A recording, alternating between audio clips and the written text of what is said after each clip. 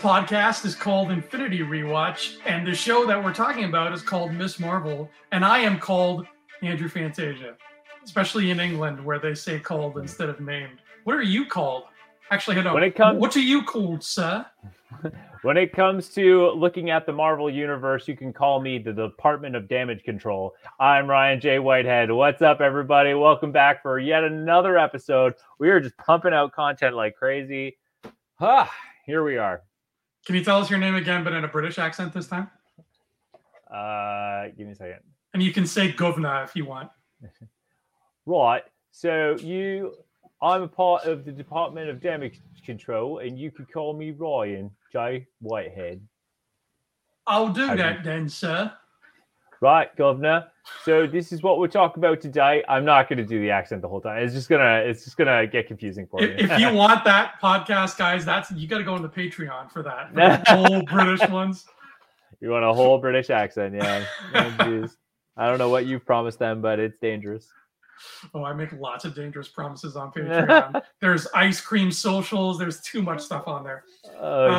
So Miss Marvel's over. We got to the finale.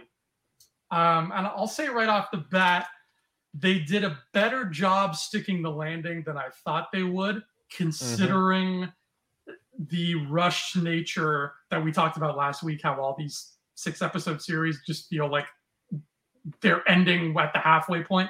They did a better job with not feeling rushed than I think Moon Knight and Hawkeye did. I know Marvel always tries to avoid an origin story and trying to keep it fresh and original, but this literally felt like a neatly packaged origin story. She gets like pieces of her outfit. She gets the mask in one episode. She gets the suit in the other episode. She gets the dress that goes on top of the suit in another episode. And then in the end, her name's Miss Marvel. Done. Like, it was like, she gets the bangle in the first episode. Like, each episode, she gets one piece to the overarching puzzle, literally. And then at the end, it's like, and you're Miss Marvel. Bye. Like, and the show's over. That's it. That was a cool idea of like every episode, she gets one more piece of the suit. And we finally get the full suit here, Ryan. And I got to say, this suit is fantastic. I like it a lot. It actually is a really good adaptation from the comic books. It keeps its color, which is really nice. It's a very eye-popping blue and red and yellow, very primary.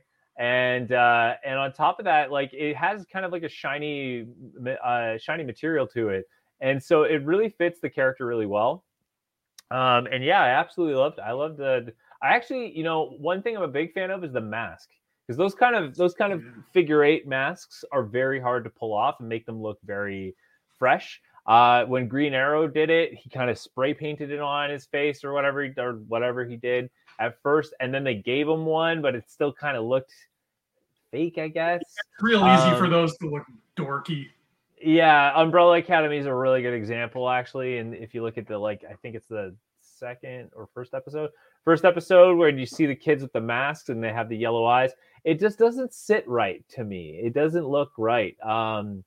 So it's always kind of a weird balancing act of those kind of masks. But for Kamala, they did a really good job. I don't know, it's kind of like 3D printed or something, but it was kind of more plasticky than the latex kind of on the face.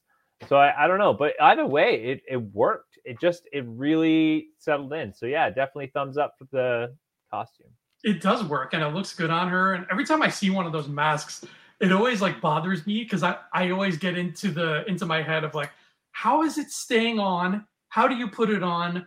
What's keeping it there? What's it like? Those masks are baffling. I don't understand them. Maybe there's spirit gum on the back or something. I don't know. No, I think it's a band, like a ski mask band that she tightens on the back, so it like perma stays on. That makes much more sense. It's spirit gum.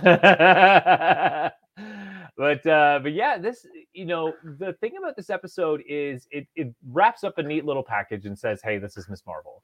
And it's good because it does a lot of cultural exploration, which is really nice. I was actually talking to my buddy Rav, and he was saying like it really brings in a lot of new audience members, like his wife, which I mentioned before. But he's like, what's crazy is how they dive into the partition story, because that actually happened to his grandma, and it's actually eerily like it's eerily reminiscent because of how they like really get into that part of the history.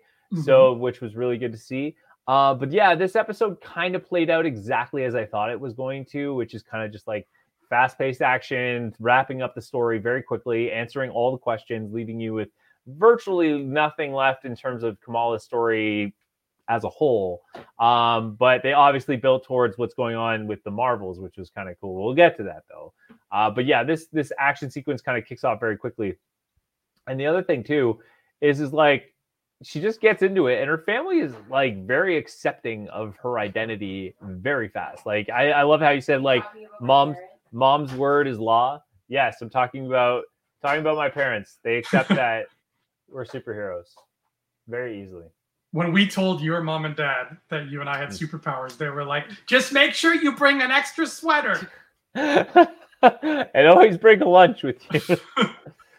Oh, yeah, exactly. But yeah, so it was kind of like, it kind of didn't give itself room to kind of like have these genuine moments. It's kind of like, yeah, you're a superhero. Okay, go out there. Go out there, do your thing. Yeah. Yeah, we, as much as they did stick this landing, this show needed like 2 more episodes to really give everything room to breathe. I feel like my overall feeling on how this show is, like when we get to the end and we give it our Infinity Stone rating, whatever, a lot of my rating choice has to do with the fact that it felt strange to me to end on let's beat Damage Control as our big climax, when I really feel like, and I feel like every other fan felt like, the big climax should have had to do with the Jinn and this whole thing going on. Like Damage Control, this lady who's after them, who's in Damage Control, who's trying to stop them, who's like our villain, I couldn't even tell you what her name is.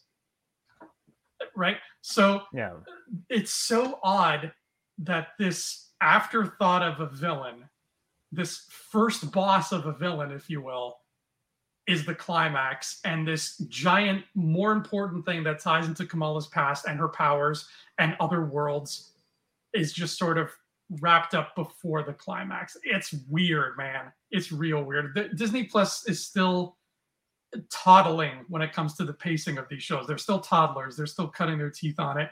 It's better paced, I think, than the Netflix Marvel shows. The pacing on those was too long. It was pretty like they needed less episodes. Yeah. we just have to find a happy medium, and I don't think we're quite there yet. So not quite 13 episodes, but not quite 6. So maybe like 8 or 9, and just like live right there.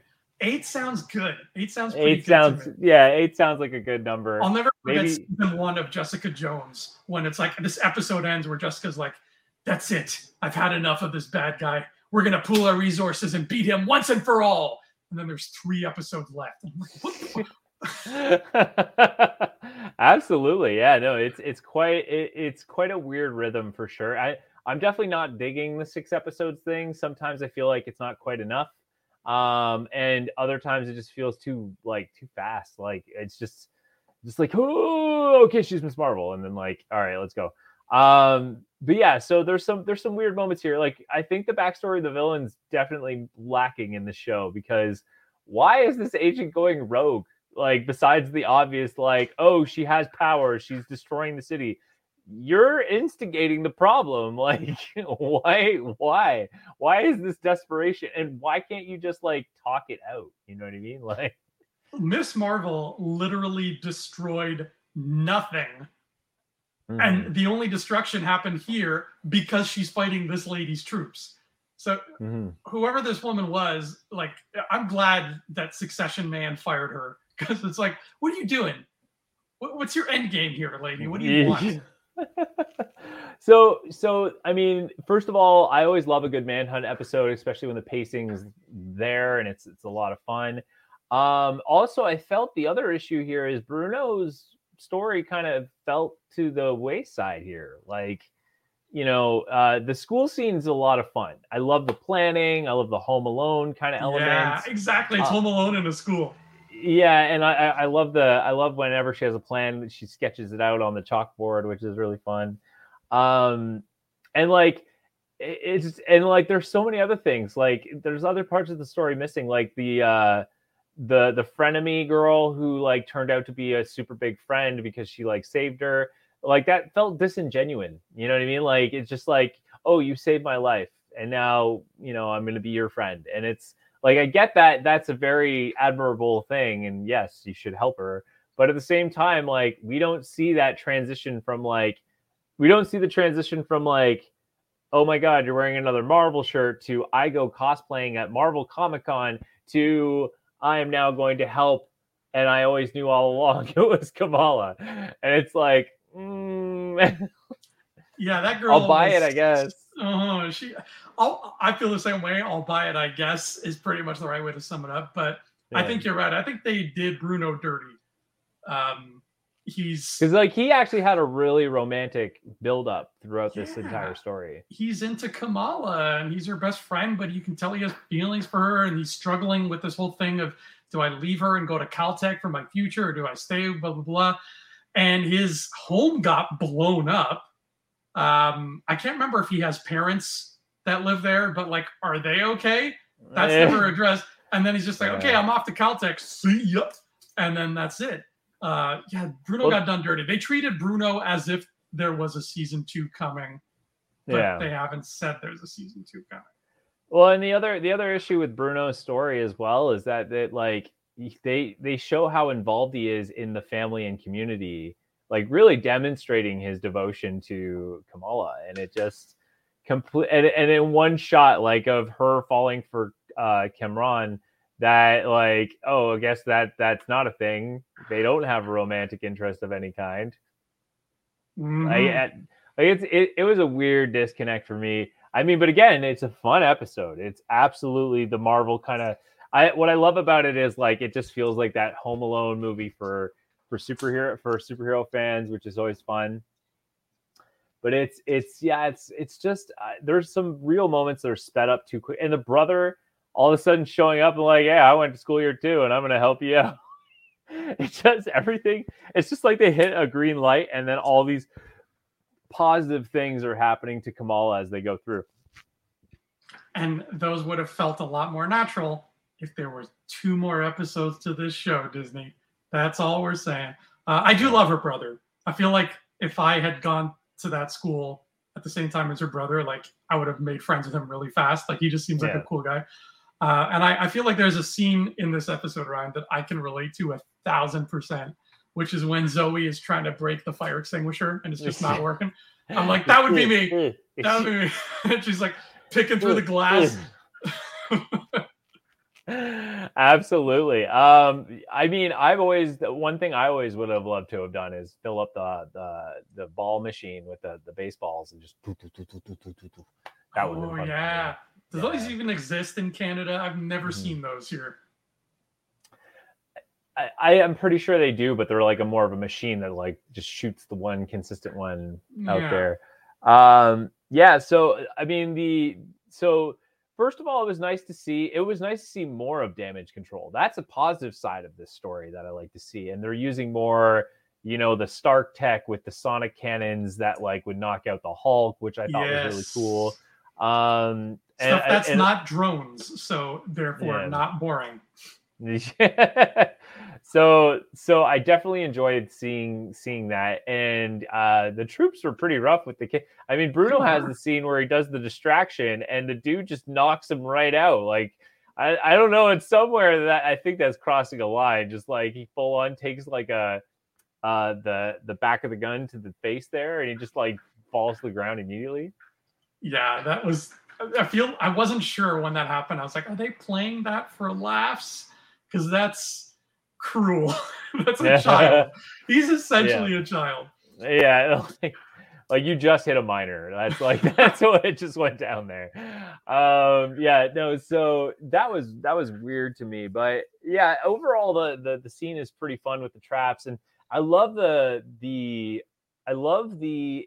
action sequences in this. Like they do a lot of really cool ideas, like the sliding under the desk and then blocking the doorway there, and of course they just sonic cannon their way through it.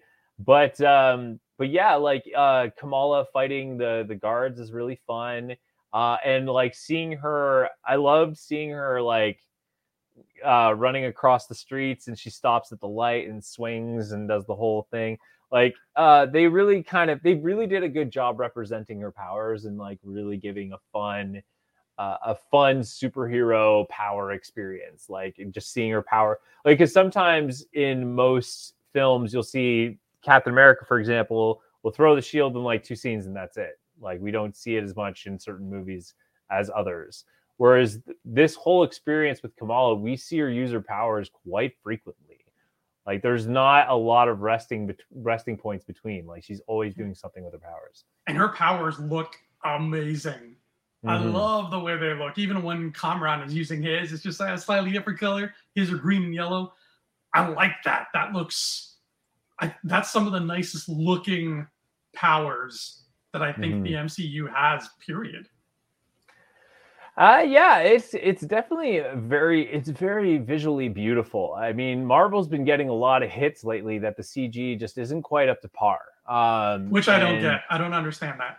I don't know what they're seeing that I'm not seeing. I don't know if it's just a trend that people are like, yeah, you know what? The visuals aren't great. And it's like, I don't know. I don't know if I buy that because Gore looked pretty intense visually with this, even with CG moments.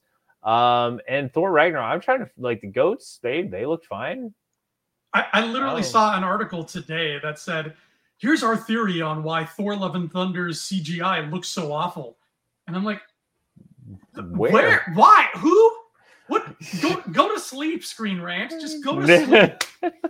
Yeah, it's funny how there's a lot of bad reviews now unraveling with Thor. Like I just watched today during my break a video on what the story was missing with Thor, and they talked about there's apparently an intense gore scene missing where he's actually like being a butcher, which is interesting. And then there's also a scene. A lot of people are asking, like, where's Loki? There was a lot of plot hole missing there. Loki's was one dead. That's where Loki is. Like, yeah. There's one about Jane. Like, they had a whole list of issues they had with the movie. And I was just like, where is all this coming from? Like, I don't know. Like, it's still a positive and fun movie. Like, I'll admit it has a few flaws, but it's not as bad as people are making it out to be. But going back to even Kamala, it just does seem like they're kind of playing catch up. And it's like, but I thought we're trying to build a universe here. Like, so, and we're in a new phase. Like we're post Endgame here. So there's a lot to kind of, there's a lot of effects we have to see after this giant like event that like caused a lot of things. Like for example, Cap's retired technically. Iron Man's dead, and what's Banner been? Well, we're gonna find out what Banner's been up to. Hawkeye, like the Hawkeye and She-Hulk, like those kind of stories work because we're kind of seeing literally the effects of what happened. But we're like Ms. Marvel, we're kind of seeing it with Damage Control, but it doesn't quite explain anything in terms of like, what does this mean? Like, I think that's what it left me with. What does this mean? And it's not the kind of thing like most shows give you where it's like, okay, what does this mean? Because I'm thinking this, and this. I'm literally left with like, what does this mean? Period. In terms of Damage Control and this secret agent that's like not following orders thing. Is this the first time we've seen Damage Control like as an organization? I know we've seen the guy in Spider-Man, but have we seen Damage Control period before? We've only seen him twice in Spider-Man, and this is the first time we've seen him outside. We've seen them outside of Spider-Man. Okay, yeah. So the choice to make them present here, like I get it, you build up that part of the world, but I probably sound like a broken record, but I feel like if this was 8 episodes, where the first 4 was dealing with Damage Control in Jersey, and the second 4 was going to Pakistan and dealing with the jinn and all that stuff, I feel like that's just a better story. Yeah. Right? Or if this was 2 seasons and season 1 was Jersey and season 2 was Pakistan and we get that next year or something. I don't know. But like a handful of better ways to tell the story than the way they told it. Well, I think this is kind of one of those Quentin Tarantino stories where like you have the first episode setting the tone of like her on the run from damage control, like the battle of damage control happens and she loses, but she finds an opportunity to escape to Pakistan to learn about who she is and what she does, like having those family moments because she can't quite figure out her powers yet and she doesn't understand like what her role is and everything. So then you have that 4 episode, like you said, story arc, and then she's like, okay, I get who I am now, I know what I need to do, and then she comes back to face damage control and then solve her problems, because it kind of did this weird like back and forth of like, I need to figure out what I'm doing, but damage control, actually no, sorry, it really just kicks off with Kamala's backstory, but damage control like pretty much appears in the first episode and then takes a vacation till like the 5th and 6th episode. Yeah. That lady was like in Cuba, and then she's sitting on the beach with the corona, and she's like, "Oh shit, I was trying to kill that girl." And then she like booked the flight back to. No, it's like she booked vacation with work, and she's like, "Oh, I'm gonna have to put this case on hold until I get back." Like, yeah. It's I don't know, and it's strange, and it's not like Loki where it ended saying you're getting a season 2, so chill, right? Now I have a question about TikTok, Ryan, because I am an old man who does not use TikTok and does not care for TikTok. Is that how TikTok works, where she makes a video and it's like streaming to everybody's phone, like a news report, like an emergency broadcast? I wouldn't say it's like TikTok exactly. It's more Instagram Live, because it's like you essentially, because like TikTok, my understanding for that platform, man, we sound so old talking about this. Sound old, Ryan. Sound like a grandpa. Exactly. Why didn't she just send a telegram on an auto gyro like a normal person? No, that's still too futuristic. She needs to send a carrier pigeon. Why wasn't carrier pigeons involved? But Instagram, you can go live and you would be on for the whole time, and people can like and comment and leave the little, notes and stuff like that. But TikTok, my understanding of it is like literally it's like 10-second video, like or like 30 seconds. Like it's short publications go. So there was kind of some TikTok moments with like, which this is something actually the social media scene I actually really like. Of like, Kamala needs our help, like blah, blah, blah, or Hardlight or whatever she's called, needs our help. And like the rallying of the community, because that's something that was definitely Spider-Man would do in the comics, is like New York would rally for him if he's like losing a very epic scale battle. But this is the modernized version, is like, oh, we need to help her. And then everyone goes online like, I know her. Yeah, let's go support. And I actually really enjoyed that moment because it's just such an endearing modern Marvel telling of like the people's hero. Yeah, and it like really that. sets Miss Marvel in that same tone, which again, like this show really does well in, is like, if you want a modern day new type of Spider-Man character, this is Miss Marvel is her own, but Spider-Man feeling character, in the sense of, if you like that storytelling, Miss Marvel hits those notes really well. It is very. I literally almost texted you during that scene and said, "You mess with one of us, you mess with all of us." Exactly. It's very much that moment, and it's perfect. Like that's what you want, and when all the stakes are stacked against her. In fact, like I did love and both hate that moment where she's like everything's against her, and there's this moment where she's like deciding what to do, and then summons the strength to do it. I was kind of hoping for an interference by like some superhero, like an Avenger of some kind, like I'm Sam. Glad they didn't throw somebody in at the last second. That would have felt really lame. But of course, it's her moment to do the embiggen thing, and she just is able to flex her power. I mean, I think Miss Marvel fans were all waiting for that particular moment, like where she literally says embiggen, and then does her Miss Marvel stuff. It's really a cool moment, and I really was happy to see that. And as every Simpson fan knows, embiggen is a perfectly cromulent word. That's a deep cut Simpsons joke. If anybody out there gets that, you are my people. we learned a cool thing about Kamala at the end of the episode, though. I love the scene she has on the roof with her dad. I love that dad is back. We haven't seen dad in a long time. Very humble moment, yeah.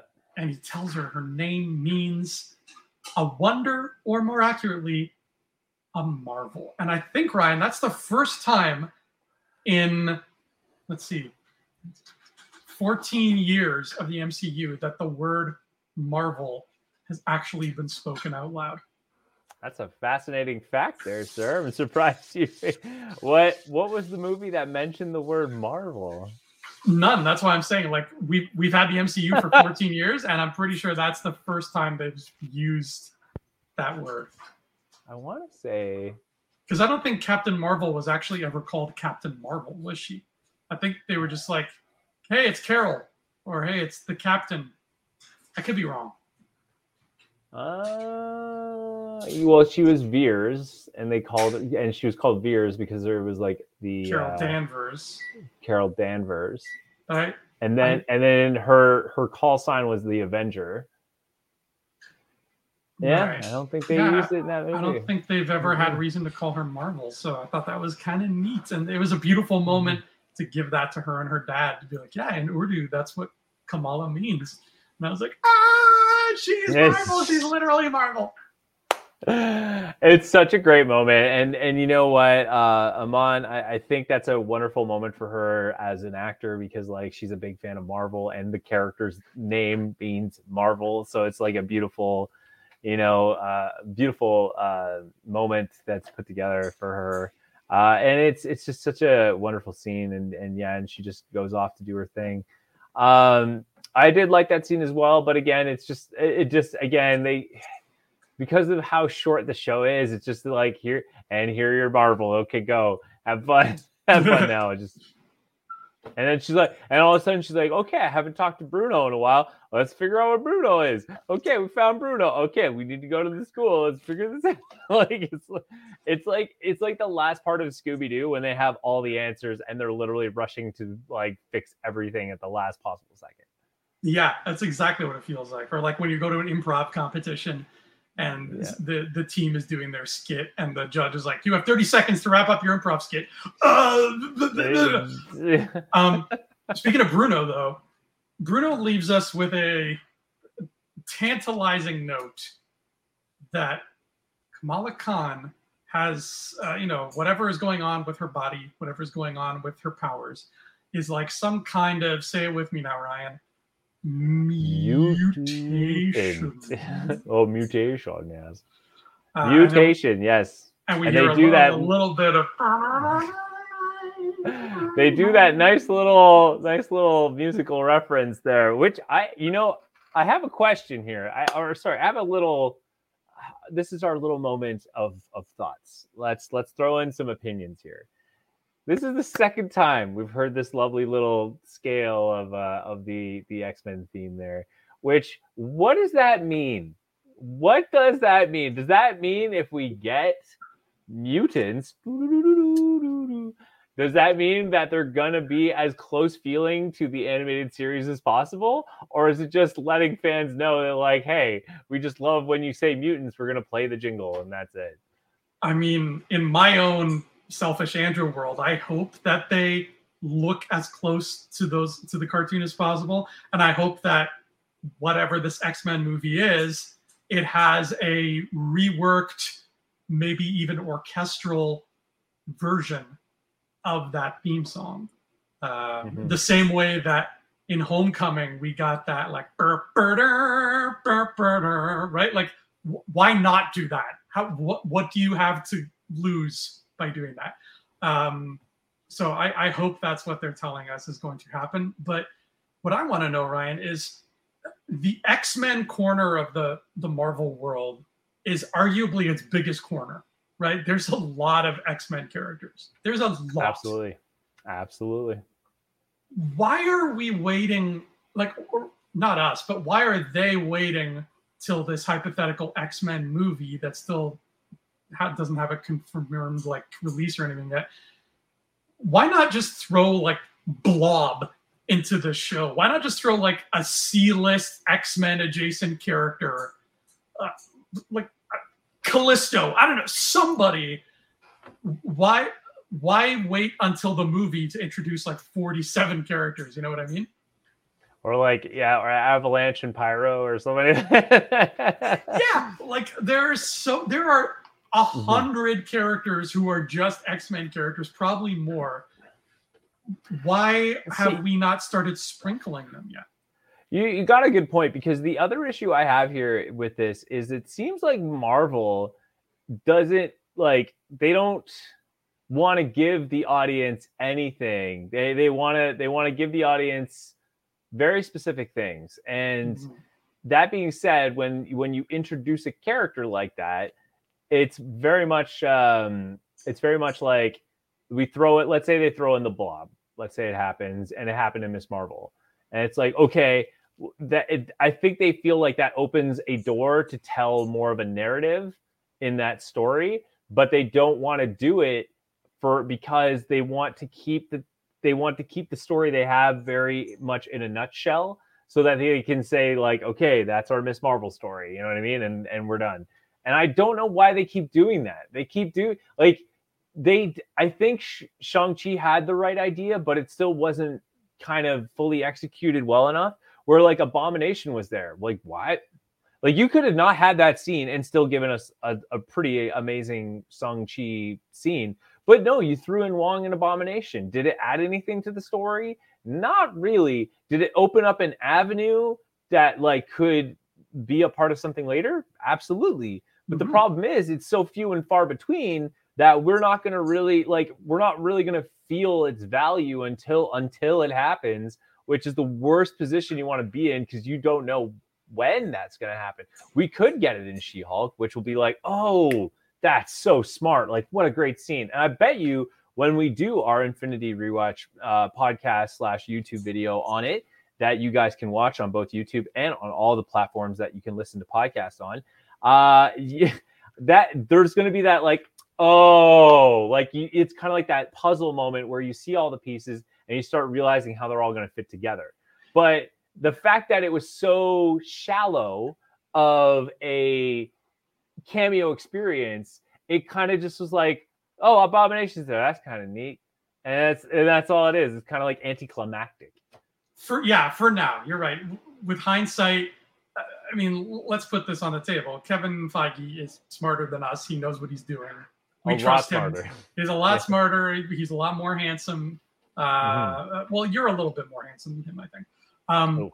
But like we trust him that he knows what he's doing, that the people there know what the mixing and matching is. I just feel like there are 50 gazillion X-Men characters. Like, what's the harm? I'm not saying put Wolverine in this show for a minute. I'm just saying, like, what's the harm of seeing Henry Peter Gyrich on the Senate in one scene? You know, but I'm sure they're but you see, that's my point. I think if you're a non-comic book viewer, you're going to be like, okay, well, why is that scene there? Like, what do I need to know about that? I often find with people who are more casual with these shows, they tend to ask a lot of questions about a lot of things that's like, you don't really need to worry about it. Like you say, don't worry about it, and then they're just like, well, then why is it in there? But then, right. But it just brings up that case study of that scene in Shang-Chi with Abomination. Why did you put that in there? Yeah, it's strange, man. So it's something that we just have to find out when we find out. But I'm all for it. I'm all for it. Like, I'm all for putting the Blob or Avalanche or like, you know, or I would love Henry Peter Gyrich as a cameo, and it would have worked really well with like the Department of Damage Control. Like maybe that guy was on the phone with him, being like, Gyrich is like, there's a better way to get these kids with powers. Let's do it this way, right? Like, let me send in he'd be like, you know what I mean? Like, there could have been something there to kind of start making a fire with. And a really good example of a case study is when Tony Stark appeared in the Hulk. That scene really had nothing to do with anything. It had nothing to do with anything. But what it did pay off in the later run is, like, you know, later on, is that Stark started talking to Thunderbolt Ross, and he's like, yeah, we need to be put in line. Like, we do. And he starts working with, but like that scene in the Hulk movie didn't really add any value to anything. But at the same time, it was just nice to see Tony come in and just be like, yo, we're putting together, something. Who's we? Okay, well, all this stuff. And then everything unfolds and it's beautiful. Yeah. That's, as long as when this X-Men movie comes out, it doesn't feel overstuffed, because if they're going to save every X-Men character for this movie, it's going to be like, wow, you're introducing 45 characters in one movie. Like, good luck with that. That's why I feel like they can pace themselves if they want. But like the cool thing you could do, and we talked about this before in past episodes when we've talked about the mutants and stuff.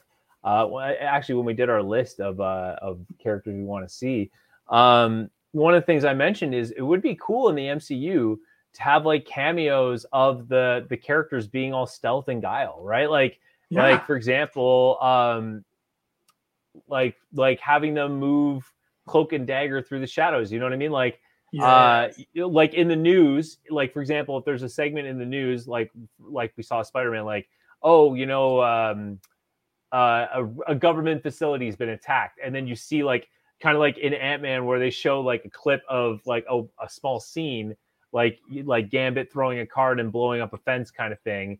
And then like we're seeing unusual individuals with powers. What does this mean for like our national security and all this stuff? And then literally go back to the headline. Oh, and by the way, Spider-Man has been unmasked as our main story. Like, yes. And that would have been like, that's the kind of little scenes we need to see to help build that world and get us more excited for these moments, even more excited for these moments like, oh, by the way, Ms. Marvel, you have a mutation. That kind of thing. There is a very random cameo in the credits of this finale. Did you spot it? Oh, no, I probably didn't. I was kind of like trying to, like, are you talking about the end credits cameo? Not the actual scene. I'm talking about during the credits, during the animation or whatever, there's a small cameo, a very small cameo.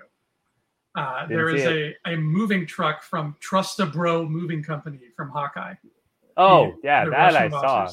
Yeah. I thought you meant like a character. No, I saw the Trust. That's been in like every end credit sequence, man. They always has it been in every episode of this? Yeah. Oh damn. Okay, yeah. I need new glasses. That's the moral of the story. I like that we got a cool reference here that it's all like the show kind of referenced MCU fandom in a way here at the end with Nakia and Bruno when they pull up in Kamran's vehicle that they commandeered because he doesn't need it anymore.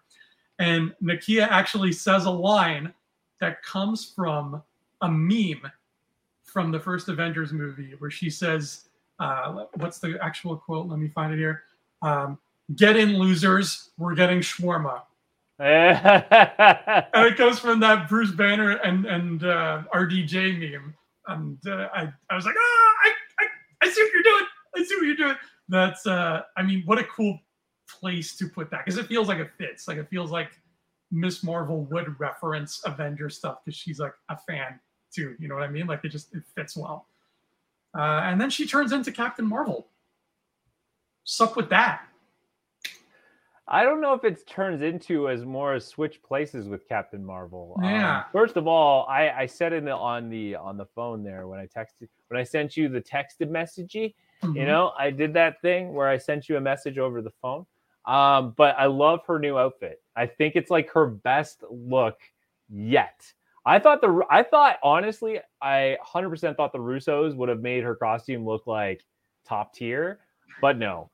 Whoever designed her outfit for this show, they did it. They nailed exactly how she should look and feel with the comics. Like she's got like the kind of cool styled side hair there. And then the outfit, the short sleeves, so she looks like stronger and tougher. Love it. And like the biker gloves. Oh, yeah. I want to go back and see it because I didn't really get a good look at it.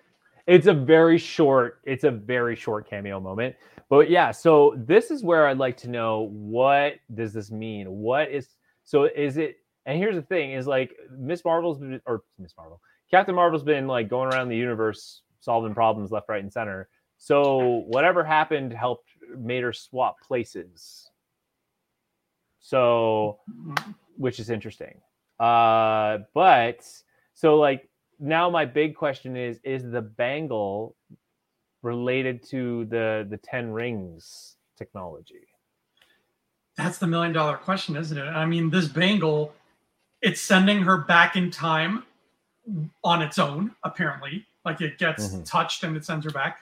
And now, completely on its own, it's swapping places with with Captain Marvel, of all people, who, aside from being her idol, they don't really have any connection that we know of. And as far as I remember in Shang-Chi, the 10 rings are pretty much like they don't really do anything unless you make them do it. So I don't know what the deal with this bangle is. I really feel like the way this show ended, there's a second season that needs to happen. Maybe it'll get announced in a week and a half with Comic-Con. Maybe it won't. I don't know. We know we're getting this movie as sort of a follow-up. But, I mean, all we can do really is wait and hear what they have to say.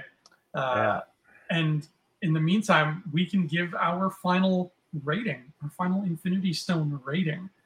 So from 0 stones to 6, or an Infinity Gauntlet if you love this show so much you want to ask it to prom and you know, wear something sexy and maybe, you know, tell the limo driver to put up a privacy screen when you're in the show or in the seat together. What would you give this, Ryan? Did I give Thor 5 or 4 stones? I can remember. Tell you right now what you gave Thor. You're talking about Love and Thunder, right? Yeah. Why didn't I write down your answer? I'm a dum-dum. Oh, I think we gave it the same thing. I remember you saying it was 4, right? Yeah. So you also give it 4, yeah. I would give Ms. Marvel 4 as well. I think Ms. Marvel, it's still fun. It's a great. The way I look at it is like, does the superhero fit in the MCU world, like in terms of tone, feel, and play? And yes, I think Ms. Marvel checks off a lot of boxes that makes her a fun character. And I do want to see a lot more stories with her. I think she's going to be a really kind of, I think she's going to bring a more fandom perspective to the MCU, which is really fun because we kind of only get it through Ant-Man, and it's kind of, he's kind of an awkward guy. So I like that as well. But like the action sequences are so fun in the show. Like my favorite scene is still the Bon Jovi action sequence in the kitchen. That I loved it so much. And the exposure to culture is like yes, give me more of that. Like Moon Knight was definitely a dip in the shallow end, but man, Ms. Marvel was a jump in the deep end of culture, and it was perfect. Like, oh my God, I loved it. I love how much we learned. Yeah, exactly. Yeah. And it was really good to see that.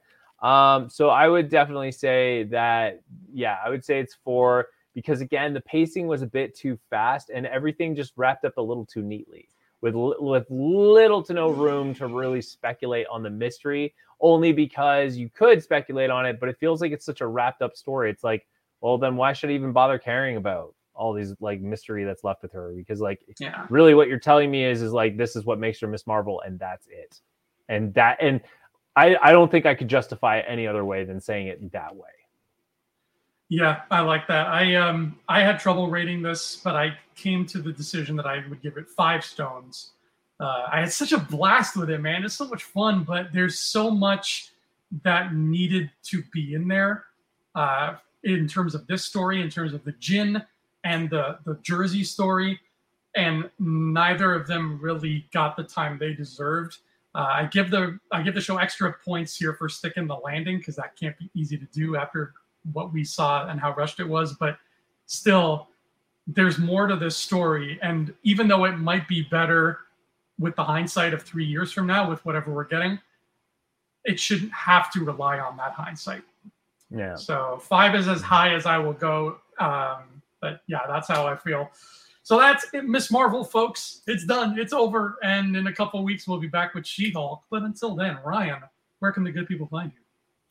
Good people can always find me on twitch.tv/Xbox Canada. And you can find me at youtube.com/Expert Zone. I will leave with the comments of I'm very excited for San Diego Comic-Con. I'm so glad Marvel is back. The only thing that sucks about it is we're only going to be able to read what people saw and maybe not see what people saw. So that's going to suck. I hope that's not the case. That's boring. It's happened every single time. What we will see is like, hey, we're doing this movie and here are the actors, and then we have something cool to show you, and then it just goes fade to black, and then it comes open again, and they're like, ooh, yeah. I don't mind that as long as I get to see that big slate that he always shows with all the logos. That's what I want. That's what I want to see. You can find me on the Andrew Fantasia YouTube channel talking about Westworld, where I'm always talking about Westworld and other things. Good times. Yeah. All right. So that is Ms. Marvel. That is Infinity Rewatch. Thank you all for sticking with us during this really, really cool show. And we'll see you shortly for She-Hulk. Until then, please have a Miss Marvelous day.